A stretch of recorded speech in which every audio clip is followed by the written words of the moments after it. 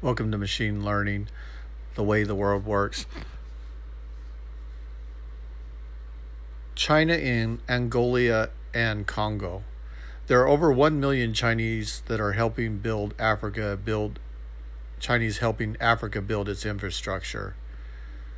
Luanda, Angola is a busy African port, one of the busiest. The Chinese people work very hard.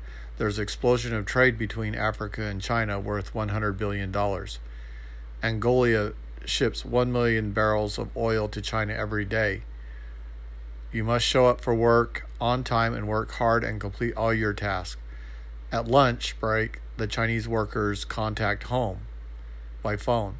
The Chinese workers send money to home, making twice the money they could in China. Chinese influence is not restricted to the major cities. The Chinese have a saying, to end poverty, build a road. China uses motorbikes to increase work and business. In Angola, there are loads of opportunities. Western countries must pass risk assessments before the companies will invest. However, China's companies are more flexible. China wanted to go abroad and expand their business. China exports products to Angola for profits. All the Chinese want is profits. Take what they want and leave after. Everything is dirt, litter, and no one to clean up. Katanga, Congo has vast reserves of copper, diamonds, and mineral wealth. The Chinese are major players for copper in Katanga.